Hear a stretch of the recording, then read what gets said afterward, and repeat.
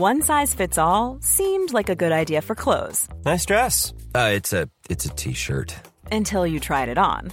Same goes for your healthcare. That's why United Healthcare offers a variety of flexible, budget-friendly coverage for medical, vision, dental, and more. So whether you're between jobs, coming off a parent's plan, or even missed open enrollment, you can find the plan that fits you best. Find out more about United Healthcare coverage at uh1.com. That's uh1.com. Moikka! Alkuun tiedote. Mimmit etsivät tiimikaveriksi somevelhoa osaksi kasvavaa talousmediaa. Oletko se sinä? Lue Unelmapestistä lisää Mimmien somekanavista ja hae tai vinkkaa kaverille viimeistään tiistaina 7. kesäkuuta. Tiedote päättyy. Seuraavaksi kuulet viikon uunituoreen audioartikkelin. Let's go! Mimmit sijoittaa media. Uusiutuvaan energiaan sijoittaminen on ajankohtaisempaa kuin koskaan. Tässä salkunhoitajan vinkit. Ilmastonmuutoksen torjunta ja Venäjän hyökkäys Ukrainaan ovat saaneet sijoittajat kiinnostumaan uusiutuvan energian sijoituskohteista. Mistä uusiutuvaan energiaan sijoittaminen kannattaa aloittaa ja millaisia riskejä uusiutuvan energian sektoriin sijoittamiseen liittyy? Kirjoittaja Matleena Inget. Lukija Evita Lestinen. Kuluneina vuosina erityisesti ilmastonmuutoksen torjunta on vauhdittanut siirtymää uusiutuvan energian käyttöön. Venäjän hyökättyä Ukrainaan siirtymä on saanut vahvan kannustimen, kun Euroopan maat pyrkivät irtautumaan Venäjän fossiilisista energialähteistä. OP:n vastuullisten teemarahastojen salkunhoitaja Kristiina Vares-Vartiovaaran mukaan energiatuotannon laaja-alaiseen muutokseen tarvitaan energiayhtiöiden lisäksi myös muita toimijoita, kuten infrastruktuureihin ja teknologioiden kehitykseen keskittyviä yhtiöitä. Myös sijoittajan kannattaa pitää tämä mielessä. Uusiutuvan energian yhtiöt ovat siirtymän ytimessä, mutta sijoituskohteiksi tarvitaan myös tätä teemaa sivuavia toimijoita. Esimerkiksi sähkönkäytön lisääminen vaatii sähköinfrastruktuuria ja sähköistymistä tukevien teknologioiden kehitystä. Vares-Vartiovaara summaa. Rahastot ovat aloittelevan sijoittajan valinta. Mistä uusiutuvaan energiaan sijoittaminen kannattaa aloittaa?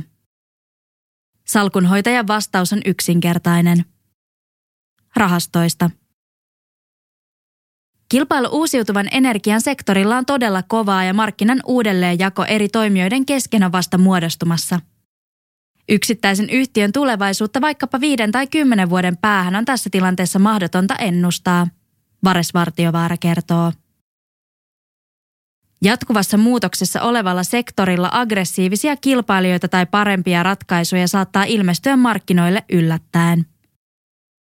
Lisäksi on haastavaa arvioida, kykeneekö yksittäinen yhtiö vastaamaan nykyisillä resursseillaan tai toimitusketjuillaan mahdollisesti äkillisestikin kasvavaan kysyntään. Tämän vuoksi suoraan osakkeisiin sijoittaessa yhtiöiden säännöllinen seuraaminen on erityisen tärkeää. Sijoituskohteena olevan yhtiön tulosta ja toimintaa tulisi tarkastella Vares-Vartiovaaran mukaan vähintään 4 vuodessa. Tähän piensijoittajalla ei ole välttämättä aikaa ja työkaluja. Jos on aloitteleva sijoittaja, niin en suosittele missään nimessä sijoittamaan suoraan uusiutuvan energian yhtiöihin, mikä ei ole aidosti asennoitunut seuraamaan yhtiötä. Vares-Vartiovaara painottaa. Huomioi nämä seikat rahastoa valitessa. Uusiutuvan energian rahastokohdetta valittaessa salkunhoitaja kehottaa kiinnittämään huomiota 4 seikkaan.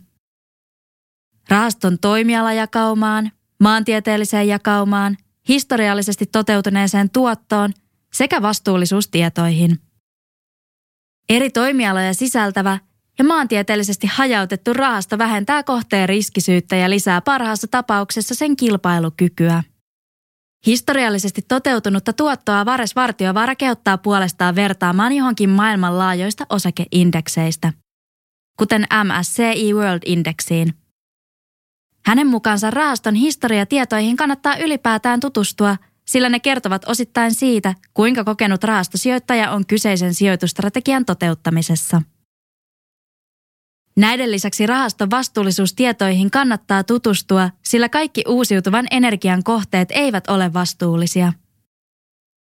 Vares Vartiovaaran mukaan jo se, että rahastosta julkaistaan vastuullisuusraportti tai joitain vastuullisuuden tunnuslukuja, osoittaa, että kohteen vastuullisuutta seurataan, ainakin jossain määrin. Esimerkiksi Kiinassa toimivalla aurinkoenergiapaneeleja tuottavalla yrityksellä saattaa olla yllättävän korkeat hiilidioksidipäästöt tai huonot sosiaalisen vastuullisuuden arvosanat alkeellisista työntekijäkäytännöistä johtuen. Salkunhoitaja kertoo. Riskit liittyvät erityisesti toimitusketjuihin. Kuten sijoituksiin yleensä, myös uusiutuvaan energiaan sijoittamisessa on omat riskinsä. Salkunhoitajan mukaan tämän hetken suurimmat riskit linkittyvät yhtiöiden toimitusketjuihin. Pandemia on vaikuttanut monien yhtiöiden toimitusketjuihin. Viime aikoina yhtiöiden alihankintaketjuissa on ollut pulaa esimerkiksi puolijoiden valmisteista ja sähkökomponenteista, joita on valmistettu muun muassa Venäjällä ja Ukrainassa. Vares Vartiovaara summaa. Uusiutuvan energian kysyntä on tällä hetkellä ylipäätään niin korkealla tasolla, että uusiutuvan energian yhtiöt eivät kykene siihen vastaamaan. Riskeistä keskusteltaessa salkunhoitaja nostaa esiin myös eri maiden paikalliset sääntelyt. Hän ei kuitenkaan itse koe lainsäädäntöä varsinaisena riskinä, sillä yleensä lainsäädännön muutokset tukevat uusiutuvaan energiaan siirtymistä. Salkunhoitaja uskoo tulevaisuuden tuottoihin. Vares Vartiovaara suhtautuu uusiutuvan energian tulevaisuuden tuotto-odotuksiin positiivisesti, vaikka vuoden 2021 aikana se oli yksi huonoiten tuottavista sektoreista. Viime vuoden huonot tuotot johtuvat pääosin siitä, että aiempien vuosien todella hyvät tuotot tekivät yhtiöistä todella kalliita. Lisäksi monilla toimijoilla oli haasteita toimitusketjujensa kanssa. Hän toteaa. Uusiutuvan energian sijoituskohteet ovat kuitenkin kääntyneet vuoden 2022 aikana uudelleen nousuun.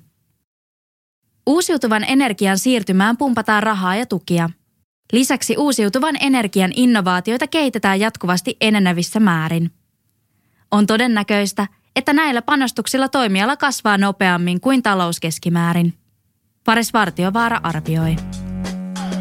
Tämä juttu on julkaistu Mimmit sijoittaa mediassa osoitteessa mimmitsijoittaa.fi kesäkuussa 2022.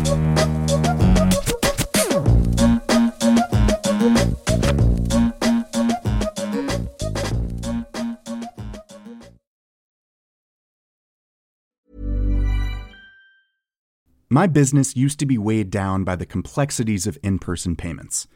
Then, Tap to Pay on iPhone and Stripe came along and changed everything. With Tap to Pay on iPhone and Stripe, I streamlined my payment process effortlessly. Now I can accept in-person, contactless payments right from my iPhone. No extra hardware required. What's truly remarkable is how I can cater to all of my customers' payment preferences. Whether they're using cards, Apple Pay, or other digital wallets, Tap to Pay on iPhone and Stripe ensure a smooth checkout experience every time. And it's not just me. Stripe helps businesses of all sizes, from local markets to global retailers, scale quickly and stay agile. To learn how Tap to Pay on iPhone and Stripe can help grow your revenue and reach, visit stripe.com/tapiphone. Hold up. What was that? Boring. No flavor. That was as bad as those leftovers you ate all week. Keke Palmer here, and it's time to say hello to something fresh and guilt-free. Hello Fresh. Jazz up dinner with pecan-crusted chicken or garlic butter shrimp scampi. Now that's music to my mouth. Hello Fresh. Let's get this dinner party started. Discover all the delicious possibilities at hellofresh.com.